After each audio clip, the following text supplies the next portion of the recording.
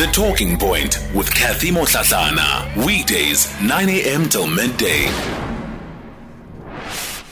All right, Lionel Makokotlela joining us, and he was reminding me that it's the last time that he's here with us today. Lionel, it's been such a journey. It has indeed. I don't want to say, I should say thank you at the end, but you know, you've been so insightful and helpful when it comes to matters around our own consumer wellness and awareness. And let me take the time out to appreciate you before we get into the last session. Thank you so very much, and thanks to the listeners for their time as well. And you've been enjoying it because I give you compliments all the time and you blush and it's just like, oh my gosh, Kathy, I love you so much. I'll come back to your show every time, whenever you want me to. Certainly. This is home. This is family.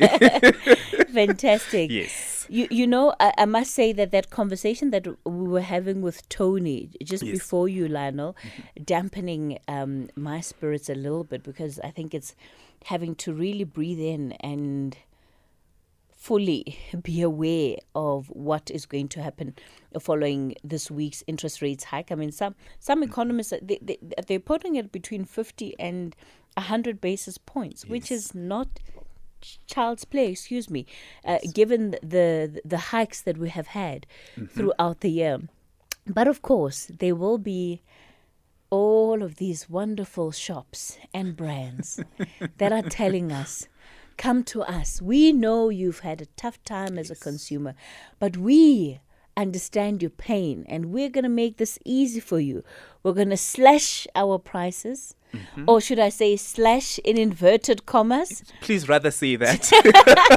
Because in reality, it's not really, in most cases, you would find that the ad says something else, but then the price still is the normal price. Okay, so let's talk about being savvy when it comes then to these alleged sales, apparent Black Friday sales. I must say, though, this year seems to be quite muted, because when is Black Friday? This Friday? Certainly. It's this Friday, hey? Yes. But actually, the amount of advertising around it hasn't been great.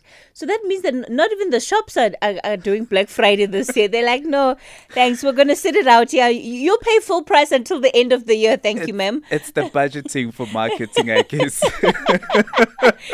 Do you think the marketing budgets were cut short? Were cut, yes. Now, they probably work hard, but equally important, I think it's just one of those... the timing it's also quite something that people had to think about, because a lot of people had lost their jobs. A lot of people have not actually gotten an increase insofar as their salaries are concerned. And equally, December is just around the corner. Some people will be getting their 13th check. But the reality of the matter is that people need to do their own research before they actually start buying or spending money this Black Friday and beyond Black Friday, because there is still January where people are still going to be making loans just to go back home or go back to their places of work. And those are just some of the realities that people have to deal with or grapple with at this point in time. Also, this 4-week this 4-week Black Friday special, that sounds like a bit of a scam. It just works on your psychology, and I think marketers tend to know how to really induce us to feel that we need to really spend money, because at the end of the day, when they actually start advertising and getting influencers to start posting beautiful gifts that they actually had bought or been gifted, people tend to go, I don't want to be then the left one out. So how about I also go and utilize the little that I have and actually try to make myself feel much better. But then the reality is that you only feel much better for a few minutes or a few days. Then after that, the reality of life start kicking in, that you still have debts that you need to look after. You still have other plans which are more important than actually spending money on gifts that temporarily make you feel much better. And we also need to now look in terms of then the long term, in terms of what does the long term budgeting looks like. And if then you could have actually done things differently, would you have have spent the money on this Black Friday saga, or would you have actually put the money aside just so that you can actually put then the extra that you've saved towards maybe your mortgage bond or your car or your insurances, given the fact that the interest might actually have to go up? So if then they do go up, do you actually have an emergency account that you can tap into to actually try to salvage then the increase insofar as your monthly obligations are concerned? So those are just some of the real realities that people need to really start thinking about before they actually get into the stores this coming Friday. Can you hold a shop accountable if you find that they are marketing an item under Black Friday, but the actual sale on the item is basically non-existent? Yes. So if they've dropped, let's say, the price of whatever by less than 10% even, can you as a consumer say, no, but this is false advertising? Yes, you can, which is mostly what tends to happen when people don't pay attention. We just look at then you save 75% off, and when you actually have done your marketing, your research, you would certainly say this is how much then the price was before then the Black Friday, and then this is what you are simply saying it is then the discount. If it says 75%, and hypothetically speaking, then the discount is now 10%, you can actually say this is misleading. So you are actually lying to the public, and you can actually hold them accountable. If they fail to actually reduce then the price to what is actually being advertised, then you can actually now go and complain to either Consumer Commission and try to actually make it a point that you get then the item at the price that was actually advertised. But you still also find also stores where people make errors, where the price that they display on the shelf versus what then the price get to be displayed when you actually go to the scanner, they are different. So in that regard, then the store manager has to actually give you then the discounted rate as per the advertised rate. So people can actually complain about that and still fight for their own rights insofar as that is concerned. What are some of the rules that govern returning products that were bought on sale under, let's say, Black Friday? The legislation stipulates that if you still have your receipt and the item is still in good condition, you can still return it back. And I'm not quite sure in terms of the duration whether it's 3 months or a month, but some shops actually have their own policies, which is aligned to then the policy to the legislation. However, you may find that they've actually increased it, which gives then consumers even more time to actually change their mind and return the item and still get their money back. So you would also actually need to look behind then the slip and see what then the return policy stipulates, and then you can also just check online insofar as what then the legislation is saying. If then the two informations don't correlate, you can actually hold them accountable to say, but then the law states this insofar as South African law is concerned versus what you are simply saying. If it's less than what then the law is saying, you can actually challenge them on that setting. However, if then it's more, you can't really hold them accountable for that because they are giving you as a consumer more time to actually decide whether you still want the item, and then you can actually go back and return the item for refund, or maybe also just utilize then the credit for something that you might want in the store. Do you think that we should be waiting things out, especially where you have, like I was saying, Black Friday sales that are spread over a period of 4 weeks? If it's over 4 weeks, what are the chances that by the end of the 4 weeks it'll probably be lower than it was during that month? The chances are far greater that it would probably go lower, especially after the whole commotion of Christmas, because most stores would be changing their range of goods that they actually sell. So if you wait longer, the chances are that you might actually find the item at a very cheaper price, because then stores would want to clear the floor so that they can actually welcome new stock. However, the other danger you might run into is that the item that you might have been eyeing, you might not necessarily find it in the size that you were looking for, maybe the color or the make that it was that you wanted to get it in. But again, it also gives you then a room to start assessing your decision making to find out whether the item that you wanted, was it a want or a need. So if it was just a want, not a need, then it's something that where the flexibility method of your decision making can come into to effect. Then if it's a need, this is where then you need to then decide, if you are going to be buying this item, what are you willing to forego for in order to attain it? Because at the end of the day, there's always going to be an opportunity cost in every decision that we make. So whatever decision you make, you need to forego for something in order to gain something. So you need to make that assessment and make it a point that you can live with it going forward. But most people are unable to, because at the end of the day, the hype around sales and the season of giving, Christmas and so forth, it makes it clouds their judgment in terms of making an informed decision going forward. So those are just some of the issues that you probably might have to deal with. Are there particular items that you find that consumers generally tend to be, how do I want to phrase this, that we fall prey to when it comes to some of these marketing rather that these retailers will take part in? Yes, primarily closer to Christmas now, stores would actually start advertising mostly shoes, clothes for children.